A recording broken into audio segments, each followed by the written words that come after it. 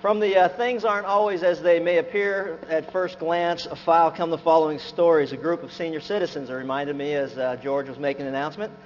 A group of senior citizens were sitting around talking about their ailments. The first said, "My arms are so weak I can hardly hold this cup of coffee."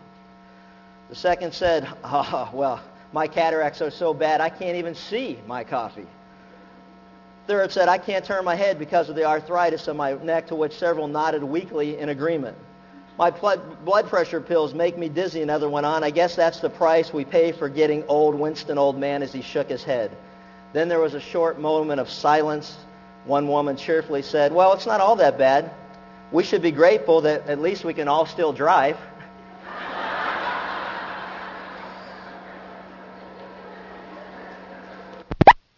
Yeah, we've all been there, haven't we? Or consider this Agatha Christie whodunit. 4 strangers traveled together in the same compartment of a European train. 2 men and 2 women faced each other. One woman was a very wealthy and sophisticated, 70 years old, and was decked out in the finest of furs and jewelries. Next to her sat a beautiful young woman, 19 years old, who looked something right out of the cover of a fashion magazine. It says across from the older lady was a very mature-looking man in his mid-50s who was highly decorated as a colonel in the Air Force. Next to the colonel sat a young private fresh out of boot camp. As the 4 strangers traveled, they talked, they chatted about trivial things until they entered an unlighted tunnel. And there they sat in complete darkness and total silence until the sound of a distinct kiss broke the silence. Following the kiss, a loud slap could be heard throughout the cabin. In the ensuing period of silence, the 4 strangers sat quietly with their own thoughts. The older lady was thinking, "Isn't it wonderful that even in this permissive day and age, there still are young women who have a little self-respect and dignity." The young woman, shaking her head and greatly puzzled, asked herself, "Why in the world would any man in his right mind want to kiss an old fossil like that when I'm sitting right here next to her?" The colonel, rubbing his sore face, was outraged that any woman could ever think that a man in his position would try to sneak a kiss in the dark. And the private, grinning from ear to ear, was thinking, "What a crazy and mixed-up world we live in, when a private can kiss the back of his hand and then smack a colonel in the face and get away with it."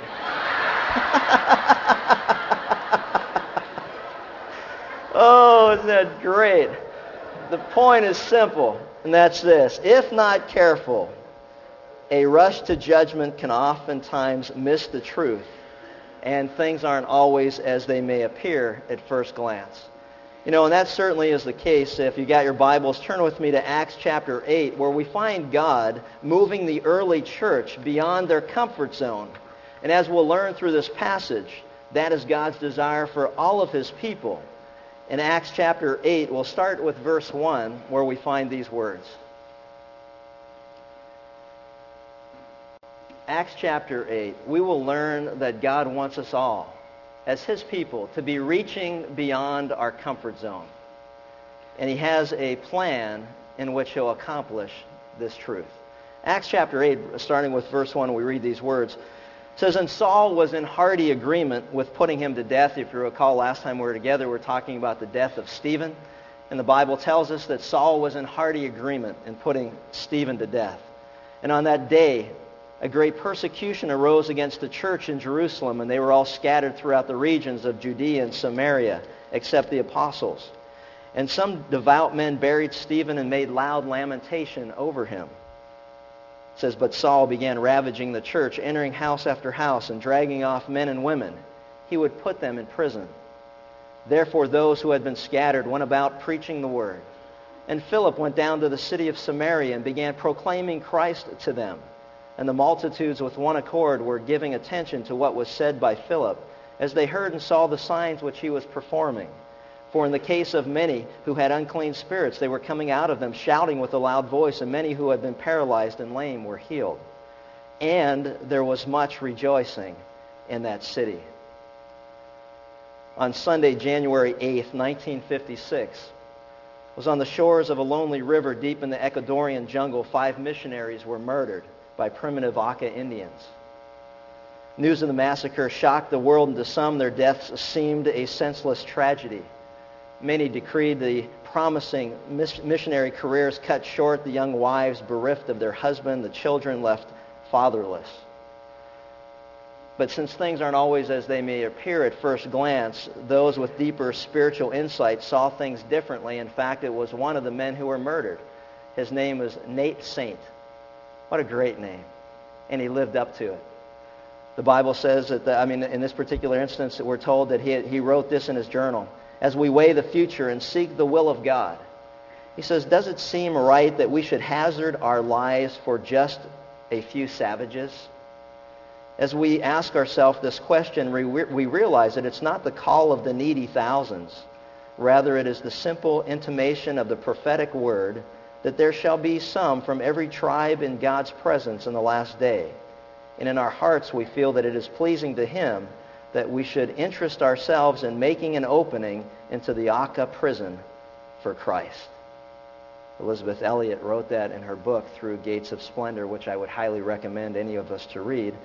In other words, what he was saying was that since every person of every tribe and every language and every color will be representative in the kingdom of God one day, should we not in obedience fulfill the calling that we have to reach all people with the gospel of Jesus Christ? And while we may not have the same burden to reach the people that they had to reach, the Bible says, should we not have the same burden to reach all people? In other words, the kingdom of God will be a kingdom of unity, but without uniformity. So oftentimes in the world we live in, we confuse unity for uniformity. In 1 Corinthians 12, we're told that God has uniquely gifted His people and His kingdom with a diversity of gifts for the purpose of bringing glory to God and equipping the saints for the work of ministry. That every one of us have a place in God's kingdom in reaching others for Christ. We're to be united in purpose, and as I thought about, even as you guys were leading us in worship and the songs that you chose, how oftentimes we hear rumblings that, I don't like that style of music, or it's too loud, or it's not loud enough, or it's not upbeat, or it should be more upbeat, and on that we go. And one thing that I would hope that all of us can learn to agree, and that is this, that the message of the song, or the heart of the song, or the person that we worship is a risen Savior, Jesus Christ, who has purchased us who have believed and trusted in Him with His own very precious blood. And while we praise Him, it means sometimes we overlook the differences that so easily divide us. But let us not lose sight of Him and fix our eyes on Jesus, the author and the perfecter of our faith, who for the joy that was before Him endured the pain and despised the shame. It says, consider Him who endured such hostility against His enemies, so that you and I do not grow weary and that we don't lose heart. And so I would hope that each of us who have come to faith in Christ would focus on Him and not allow those differences to divide us, because we are to be united, but we're not to be uniform. We're not all the same. We're all given different gifts. We're all brought along at a different pace. But we all are committed, I would hope, for those who have come to faith in Christ to become more like Jesus in our lifetime. Elizabeth Elliot went on, who was the widow of one of the other martyrs, Jim Elliot, and made this comment. She said, to the world at large, this was a sad waste of 5 young lives. Isn't that the way we see things? What a waste. But she says, but God has a plan. And it's His plan and purpose in all things. She says, these were those whose lives were changed by what happened on Palm Beach that day. In Brazil, a group of Indians at a mission station deep in the Mato Grosso, upon hearing the news, dropped to their knees and cried out to God for forgiveness for their own lack of concern for fellow Indians who did not know of Jesus Christ. From Rome, an American official wrote to one of the widows, and he wrote this, I knew your husband, and he was to me the ideal of what a Christian should be. An Air Force major stationed in England with many hours of jet flying immediately began making plans to join the Mission Aviation Fellowship. A missionary in Africa wrote, our work will never be the same. We knew 2 of the men, and their lives have left deep marks on ours. She said, off the coast of Italy, an American naval officer was involved in an accident at sea. As he floated alone on a raft, he recalled Jim Elliot's words, which he had read about in a news report. And they were these, when it comes time to die, make sure that all you have to do is die. He prayed that he might be saved, knowing that he had more to do than die. He wasn't ready to go. God answered his prayer and he was rescued. In Des Moines, Iowa, an 18-year-old boy prayed for a week in his room, then announced to his parents, "I am turning my life over completely to the Lord. I want to try to take the place of one of those 5 men." You see, at first glance, many may think Stephen's death may seem rather pointless. Just one more example of a promising career, a young life cut short. Stephen, as we learned, was a man full of the Holy Spirit. He was full of faith and wisdom and grace and power. He was a servant of God and others, and he was a bold witness for Christ with a commanding and deep knowledge of the Old Testament. He had a reputation that led the church to choose him as one of 7 to oversee its daily affairs. He truly had a wonderful, promising career from a human perspective. Why was it necessary then that one so gifted have such a brief ministry, such a short life? Further, his ministry seemed to have ended in failure. Not only was he killed as a heretic, but his death also triggered, as we see, the first persecution against the church. That persecution, spearheaded by Saul of Tarsus, scattered the Jerusalem fellowship all over the place. In order to understand these things, we must go to the Bible for a clearer view of God and his plan and his will. If you're troubled at this moment in time because of something that's going on in your life, I beg you and I challenge you to go to the Word of God for clarity. Because in it, God reveals what he's doing in your life in the midst of such a troubling experience. See, Stephen's death and life reinforces the biblical truth that there are no promising careers or lives ever cut short. That is not a possibility. Each of us will live not a minute longer or shorter than our appointed time to die. The Bible says it's appointed for man to die once, and then comes judgment. Psalm 139, a very comforting psalm, tells us that even before we lived yet a day, that every day that has been ordained to us has been written in the very book of God. To me, that's very comforting, because it tells me that we have a God who is in absolute control of all things. Even in those dark moments of crisis in our life where we think that God has somehow abandoned us, we know that he has a purpose and a plan through all of it. Stephen's life is a beautiful example also of a man who redeemed his time wisely. The Bible says that we have only so much time to live, and that we're to redeem or make the most of the time that God has given us this side of eternity. Stephen was a man who redeemed his time wisely as he was obedient in the daily disciplines of life. What was God doing through Stephen's life and his death? You know, the persecution, which seemed to be so negative, was really a positive factor. Because what it did was it led to this first great missionary outreach by the early church. Satan tried to stomp out the word of God. He doesn't want the gospel of Jesus Christ to go forth into the world, and he tries to do what he can to stop it. And yet this fire that was in Jerusalem that burned so brightly as they try to stop it, the embers spread all over the place. In Judea and Jerusalem and Judea and Samaria, and even to the outermost parts of the world, as we will see. In other words, God was causing his people to reach beyond their comfort zone in order to accomplish his preordained purposes.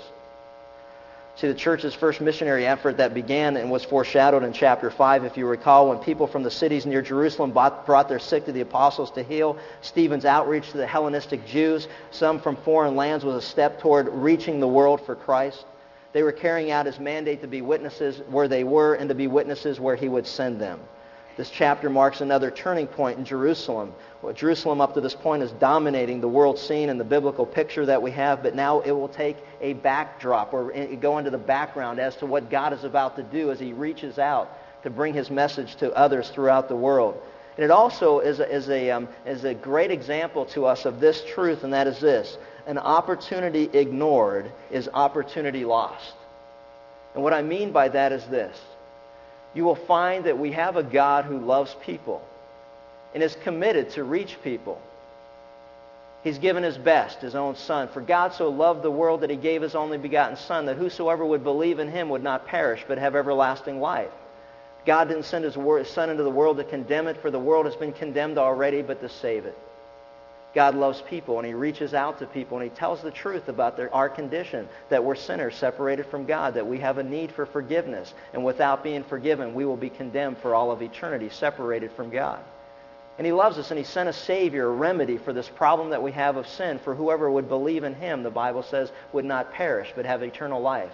That forgiveness is found only in Christ and his death on the cross and subsequent resurrection. That's the message of the gospel. That's the great news of God. But the Bible never says that God is stuck or forced to continue to share that message with a person over and over and over and over again until they finally get it. The Bible says that we have an opportunity. Today is the day of the Spirit. When we hear God's Spirit tugging on our heart that what we hear is true, we're to respond at that moment in time. Because today is the day of the Lord. And we don't know if it's appointed today that this would be our last day this side of eternity. Even the Apostle Paul, when he went into the city of Corinth, said, you know what?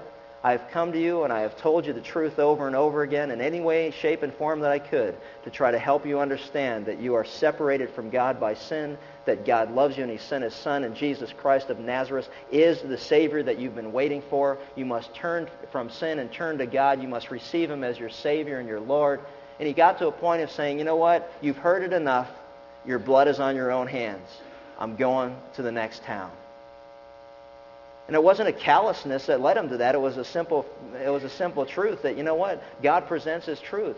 And you and I are responsible for what we do with what we hear.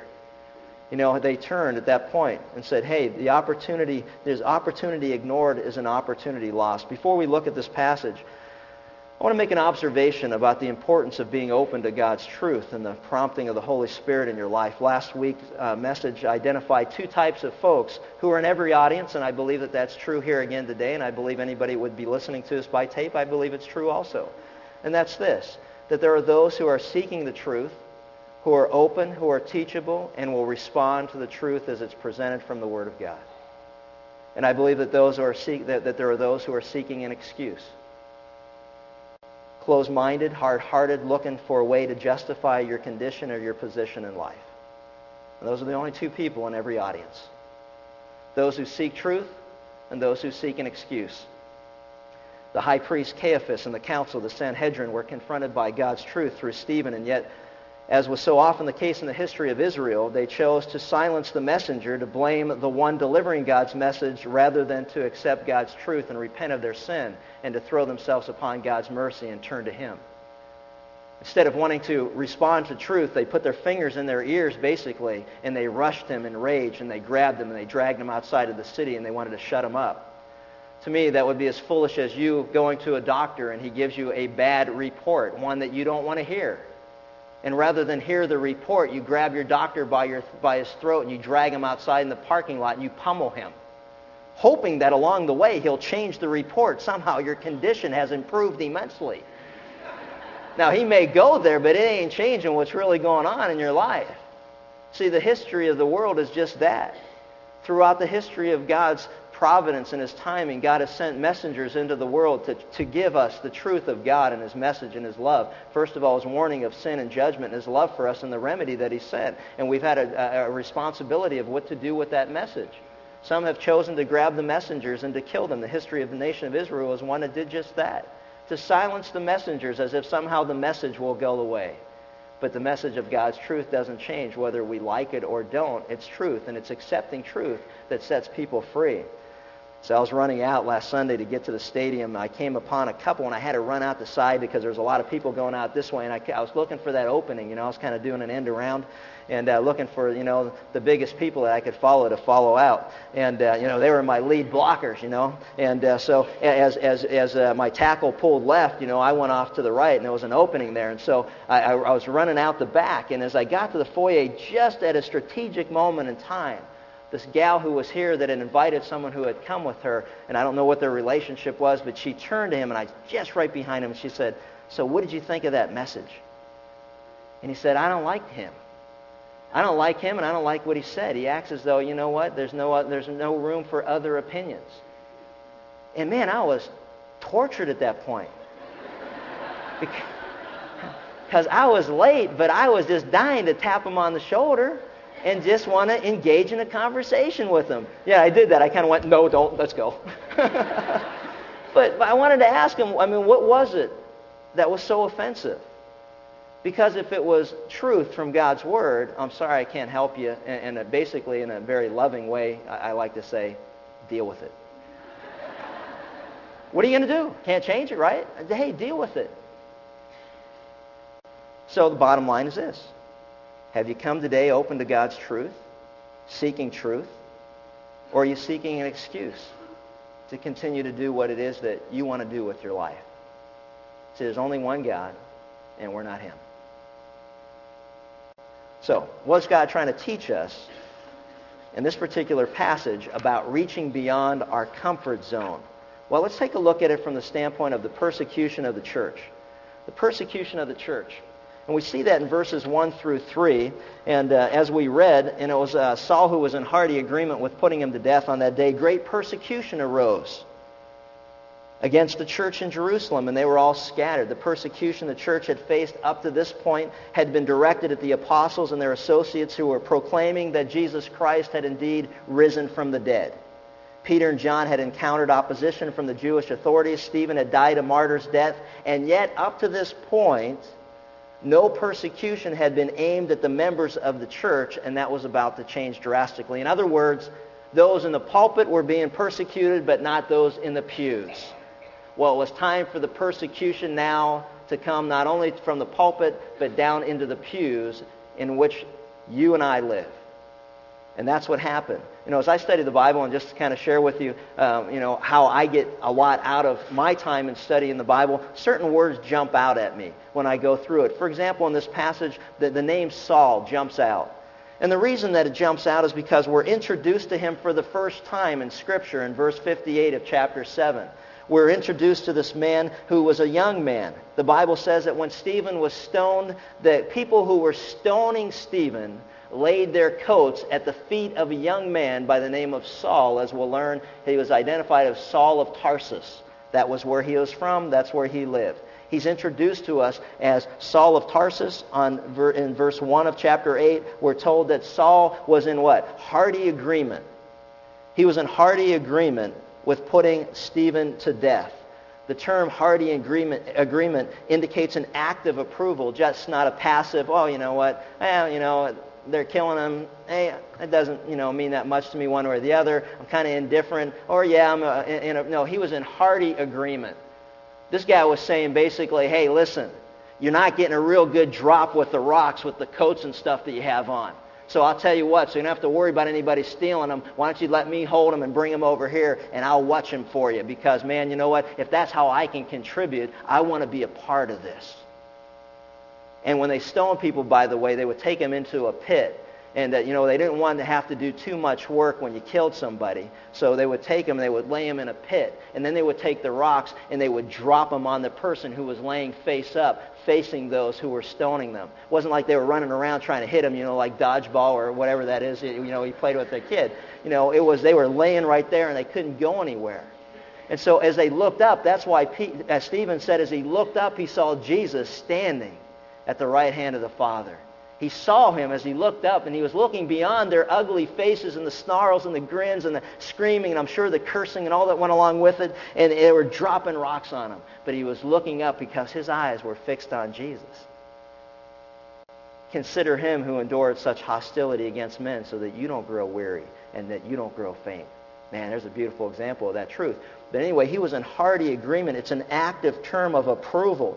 He was one of the most promising young Pharisees in Jerusalem. He was on his way to the top of becoming one of the great leaders. His zeal for God and the law was displayed most vividly in his persecution of the church. He really believed that persecuting followers of Jesus was one way of serving God.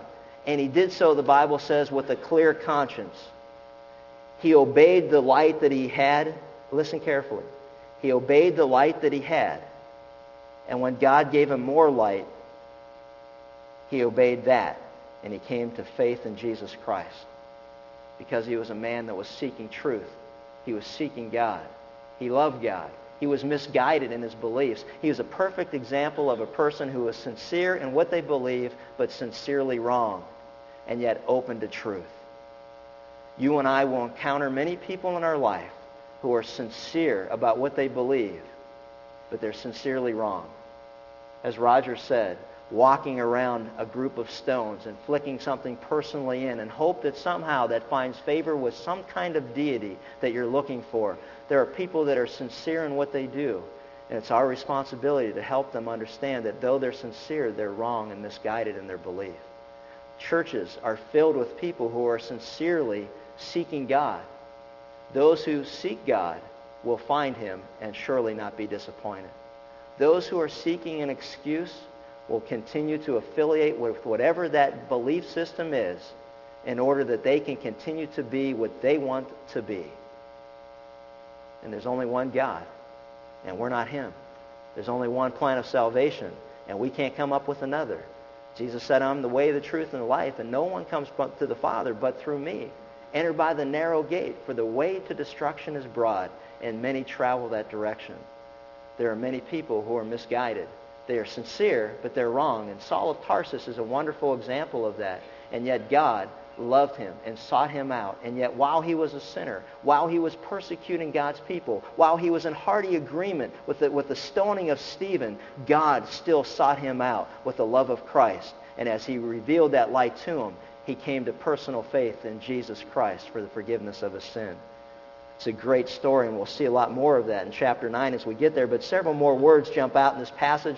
We're told that there was a great persecution. There's no question about it. It was a great persecution. It was detonated, so to speak, by Stephen's murder. It was led by a Hellenistic Jew, Saul of Tarsus, which we said, who thought he was serving God. He was wrong in that sincerity. You know, what's ironic, and we'll see more of this, is that, you know, Saul of Tarsus, or as we know him as the Apostle Paul, would suffer much greater than Stephen did. Stephen died the first time that he was persecuted, and Paul suffered greatly in his service to Christ. There were many times that he experienced death and many times that God had spared him. And he understood what it meant that the day he was going to be gone from this world, he'd be present with God, absent from the body, present with the Lord. He came to that clear understanding by revelation of the Holy Spirit, but also because he lived through it and he longed for that day when he'd be poured out, as we're told, as a drink offering, that he would be accepted into the presence of God. Man, he suffered greatly for the cause of Christ. Saul of Tarsus, the Apostle Paul, is one of the greatest historical arguments for the reality and the historicity of the Christian faith. No one has been able to explain how this guy who hated Christians and hated Jesus Christ could do an 180-degree about-face and be the stellar, so to speak, spokesperson for the cause of Christ through human history. The conversion of Saul of Tarsus is a great historical argument for the fact that this man came into faith with Jesus Christ, whom he had persecuted, and he was even willing to die for what he now believed. He saw a resurrected Savior, and it changed his life for eternity. And no one's been able to discount that. So, historical argument. Also, if we look at this, Jesus had said in John 16:2, if they persecuted me, they will also persecute you. They will make you outcasts from the synagogue, but an hour is coming for everyone who kills you to think he is offering service to God. It was fulfilled.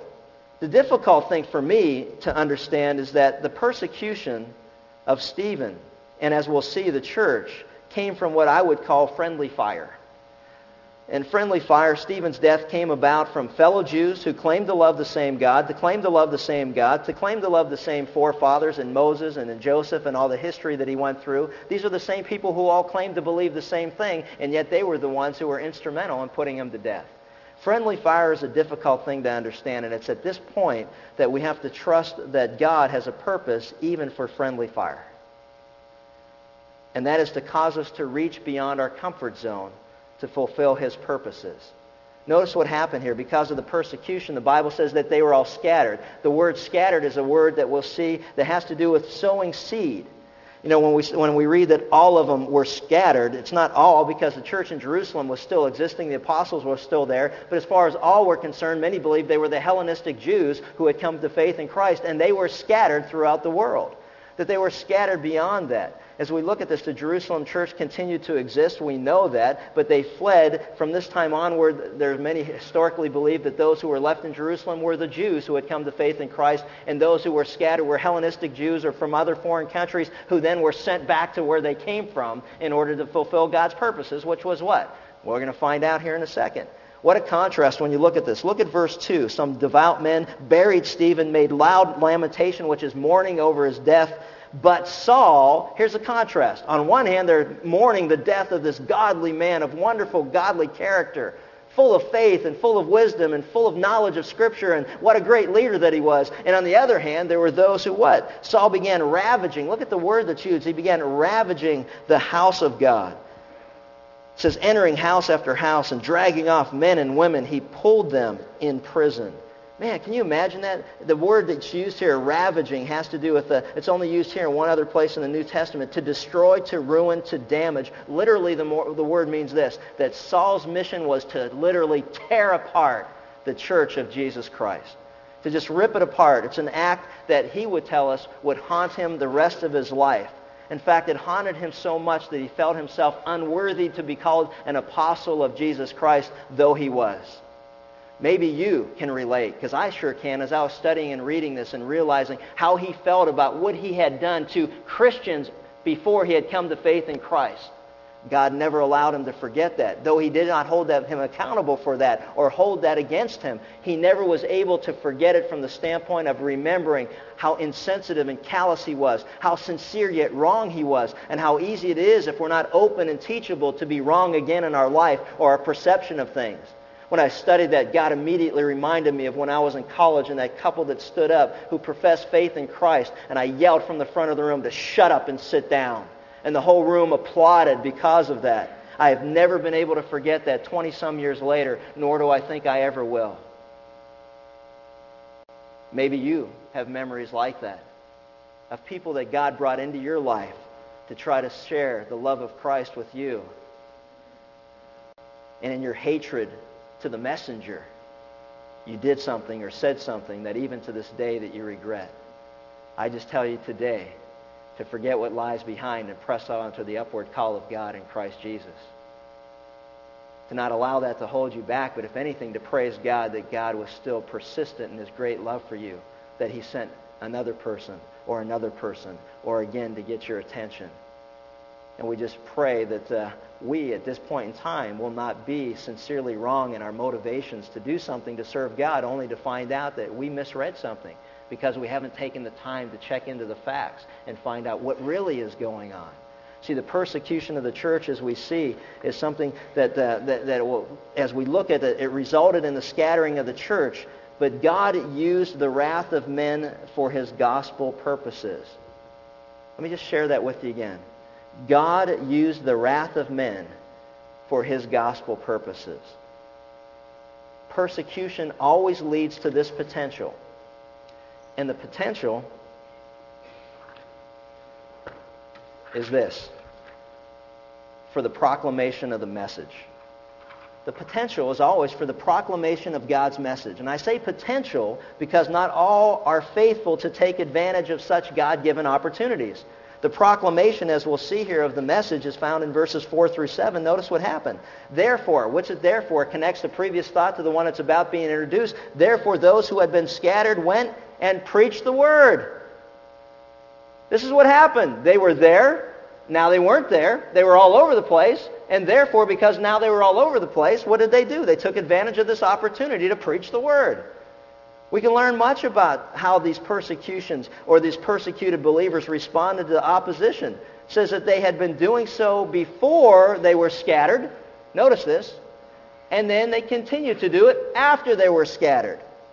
They had been sharing the message of Christ where they were. So it was only natural that wherever they ended up, they did the same thing. Isn't that great? The word scattered is translated, as we'll look at it, went about. Now, just coming back from a conference in upstate New York with a majority of people there who are Canadians, I learned that went about is actually went a boot. It's went to boot. So they went to boot and they began to share the gospel so that the people could process the information. And so anyway, this is just for our Canadian friends who may get a copy of the tape. So they feel at home right now. And they went about sharing Jesus with everyone in contact with them. The words went about have to do with a missionary term of going about wherever you were going or passing through the areas that they passed through. It's a word frequently used in Acts of missionary endeavors. What did they do as they went about or passed through? They were continuing to do what? They continued to preach the Word of God. Preaching is from evangelizo, which refers to proclaiming the gospel. Here's what happened. All of them, all the scattered believers were involved in evangelism. Although some were gifted evangelists, which Philip is identified as one, what we're going to learn is that all Christians are called to proclaim Christ. They did so with boldness, they did so without reservation, and they did so with great authority. All Christians are called to go about telling people about Jesus, about sin and the sin that separates us from God, which we're all guilty of, about the remedy for sin, which is God's great love in Jesus Christ, that he sent him to die on a cross in our place for those who would believe, about his resurrection, that he was who he claimed to be and demonstrated it by great power as he was risen from the dead. And the reality of the fact is that we are to go about preaching, proclaiming the gospel of Jesus Christ. Application. You and I are where we are strategically at this moment in time, placed by God, regardless of the circumstances that led to the change, in order to tell people about Jesus. Perhaps you've experienced a slowdown at your business, or a downsizing, or there was an unfair layoff or termination that led to the change. Maybe you moved to a new city or a new school or a new team and it wasn't your first choice. In fact, it wouldn't have been your choice at all. Perhaps it was an ugly incident in a former church. Whatever it was, the point is this. Don't become embittered toward people. Don't be filled with vengeance or trying to seek to get even. Don't be angry at men whose motives and actions may have been unjust. And never forget that God is in absolute control. See, what man can intend for evil, God certainly can turn to good. And yet it doesn't cause us to not be accountable for our motives, because God is judge, and he will judge sin. So those with wicked hearts or wicked intentions, God will judge them for that if that's the case. But we're never to be bitter or angry about it, because there's nothing that happens in a believer's life that's not appointed by God and ordained by God and have to be stamped and approved by God before it happens. All you got to do is read the book of Job. God said, hey, this is the way it's going to work. If you want to attack Job, it's going to be on my terms, not yours. And here's what I'll allow to happen. But God was in complete control because he had a work to do in Job's heart. So you and I should never forget that God's in absolute control of everything and anything. And while we can become embittered toward people and angry and spiteful and hateful, the Bible says be kind, tender-hearted, forgiving one another just as God in Christ has forgiven us.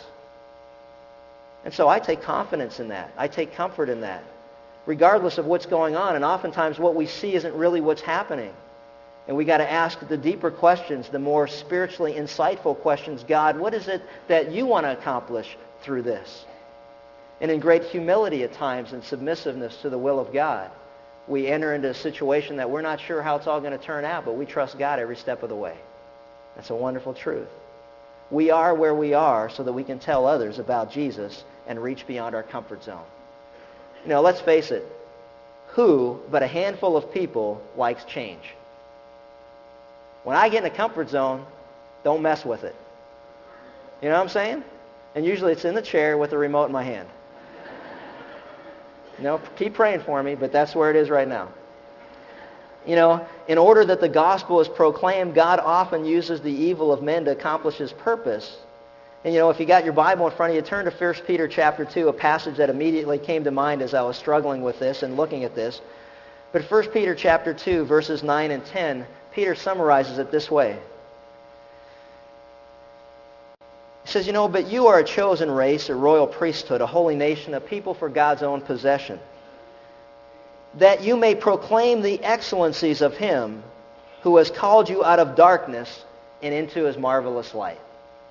What's the purpose of God choosing us to be his people? So that we may proclaim the excellencies of him who has called us from darkness into light. For you once were not a people, but now you're the people of God. You had not received mercy, but now you've received mercy.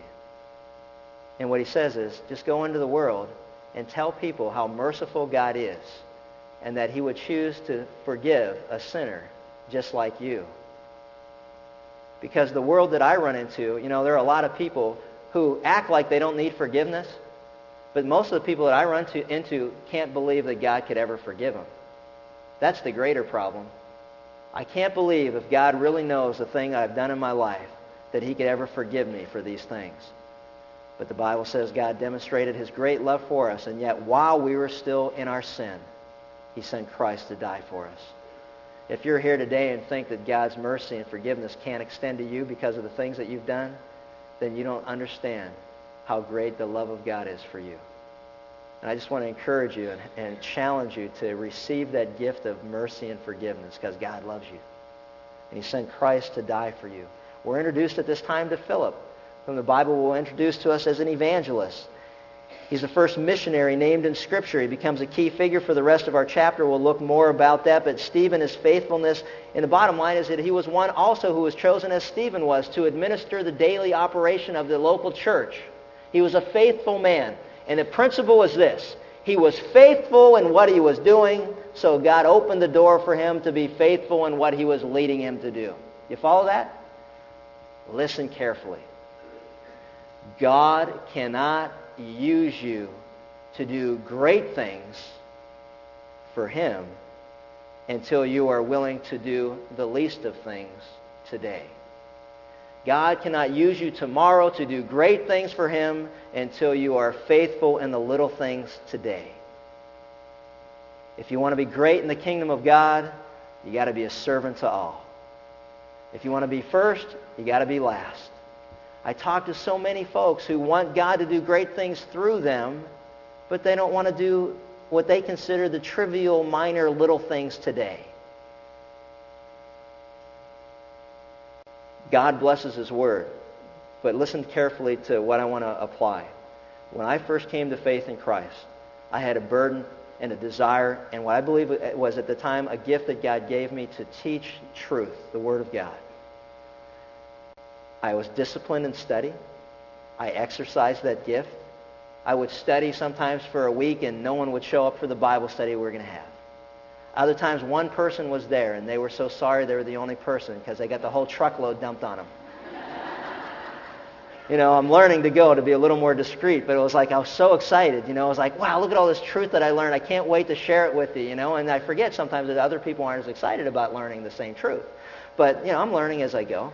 But the point of the matter was this: as God continued to open doors, it was because, hey, one person or 5 people or 10 people, I've never been hung up on how many people were coming and how many people didn't come. I've never spoke to an empty chair that I can recall ever in my life. And I never will, because it probably won't listen. Because the one's filled. There's enough trouble there. You know what I mean? But the point of the matter is that as you're faithful to do what God wants you to do in the present moment, then he'll also continue to, as you serve him with open hands, God, you put it in, you can take it out. And if you want to put more in, it's a lot easier if the hands are wide open. And if you want to take it all out, that's your choice too. Because as Job said, naked I came into the world, naked I'm going out, but blessed be the name of the Lord. And so the reality of serving Christ is this: be faithful where you are. Because each day has enough trouble of its own, and don't worry about tomorrow, because tomorrow takes care of itself.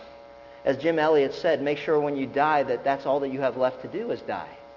That you don't live a life of regrets of things that I was about to get to do or about to get to do and just didn't get to do it. You know what I mean? Be faithful today. And God has honored his word, and has nothing to do with anything other than God has honored his word. And when we had 10 people or 15 people or 20 people or whatever, how many, 650 or however many people are here today, that is a testimony to the faithfulness of God. And this isn't about me, and it never has been. We got to be careful to examine the facts before we rush to judgment.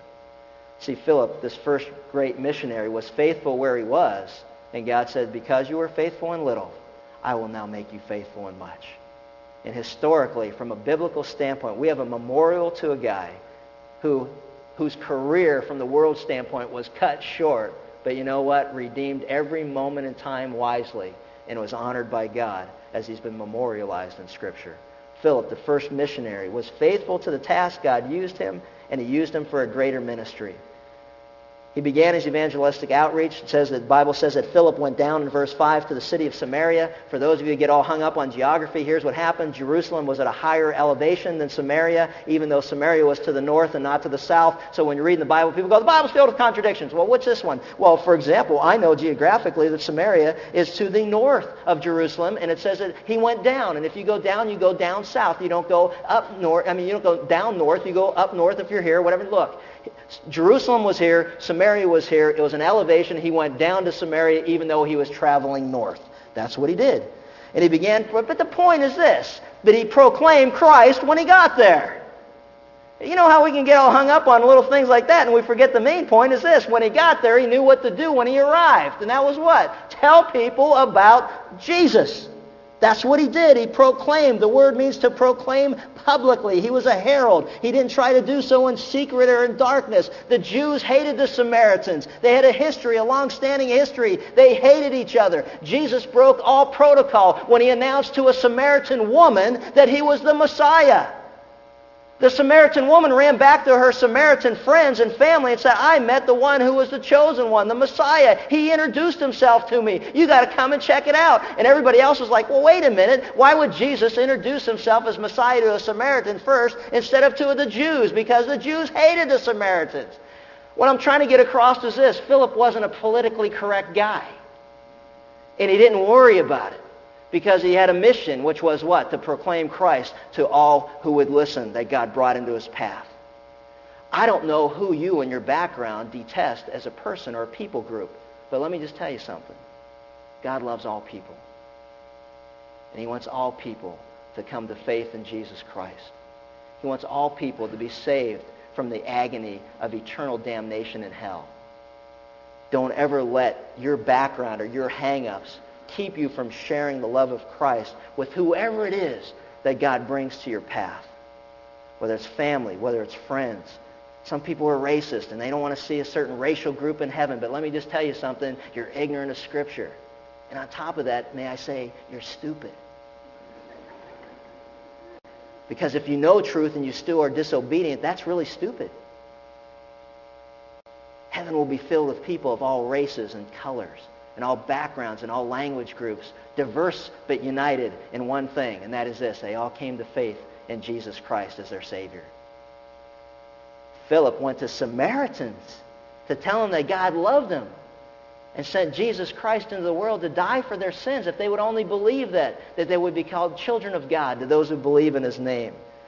And God authenticated the message in verse 7, for in the case many who had unclean spirits, they were coming out of them shouting with a loud voice, and many who had been paralyzed and lame were healed.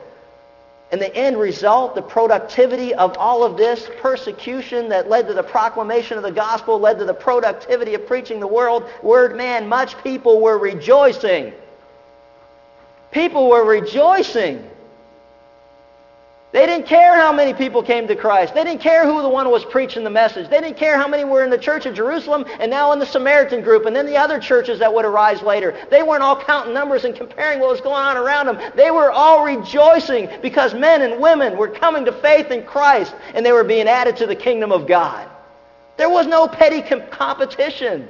There was none of that. It was beautiful. It was the way it's supposed to be. Men and women coming to faith in Christ, and they were rejoicing. And how it all happened? Very simply. Hey, you know how it started? With persecution. God getting us beyond our comfort zone, scattering us out so that we could take with us the message that we have of the love of God that's found in Christ. The powerful miracles preaching of Philip resulted, as it had in Jerusalem, in salvation in many who had come to faith in Christ. They weren't just saved from their disease. They weren't just saved from some spiritual deliverance from demons. They were saved, complete deliverance from sin through the Messiah, the Lord Jesus Christ. But the Bible also warns, while many were coming to faith in Christ, there were also those in the audience who were rejecting the message. And we're going to find next time as we go through chapter 8, the question that will be addressed is this: how do I know if my faith is a genuine saving faith? You know, the Bible says there will be many who stand before the Lord one day mistakenly believing that somehow that they were right before God. And Jesus is going to say to them, "Be gone from me, for I never knew you." How scary is that? That's why we need to know what the Word of God teaches, and that's what we're going to look at next week. I'm going to close with this. The next time you face persecution or opposition for your faith and God moves you beyond your comfort zone, don't forget to tell the new people in your life about Jesus. Persecution leads to the proclamation of the gospel of Jesus Christ, and the proclamation of Christ, the preaching of God's Word, always results in what? Productivity. And productivity from the standpoint that's this: God's plan is to reach the world, and God, through His Word and through the conviction of the Holy Spirit, draws people to Himself, and it's the Lord who adds to that number, not any man. Father, thank you for the opportunity to be here today. We just pray for those who are here who have never trusted in Christ as their Savior, that they would do so, recognizing sin, responding by confessing that sin, agreeing with God that they're guilty, turning from sin and turning to God and receiving Christ as their Savior even now. The Bible says that today is the day of the Spirit, and as the Holy Spirit tugs on your heart, may you not reject Him. God, I pray for those who are here to seek an excuse for their lifestyle or their behavior, trying to squeeze you into their world instead of them becoming submissive to you. I pray that their hearts would be broken today, that they would recognize there's only one God and none of us are Him or you. God, we just thank you that you love us and yet you sent your Son for us even while we were sinners. Christ died for each and every one of us, that there's nothing we've ever done in our life that's too big to receive your mercy or forgiveness. God, and I just pray for those of us who have come to faith in Christ at some point in our life, some historic moment, that today that we would not only trust you, continue as our Savior, but we will trust you as our sovereign God, who is in control of all things, and the persecution in our life, that we could become like John and Peter, who considered themselves blessed to be counted among those who are persecuted for your name's sake. So we pray that as persecution arises, and as we're scattered because of that we'll keep our eyes on you, that we'll stay focused on our mission, which is to tell others about Christ. And as we proclaim and preach the word, that your Spirit, as He convicts hearts, will draw people to yourself, and that you will add them to the numbers who are called your children. And there'll be much rejoicing and much praise. And we just thank you in Christ's name. Amen.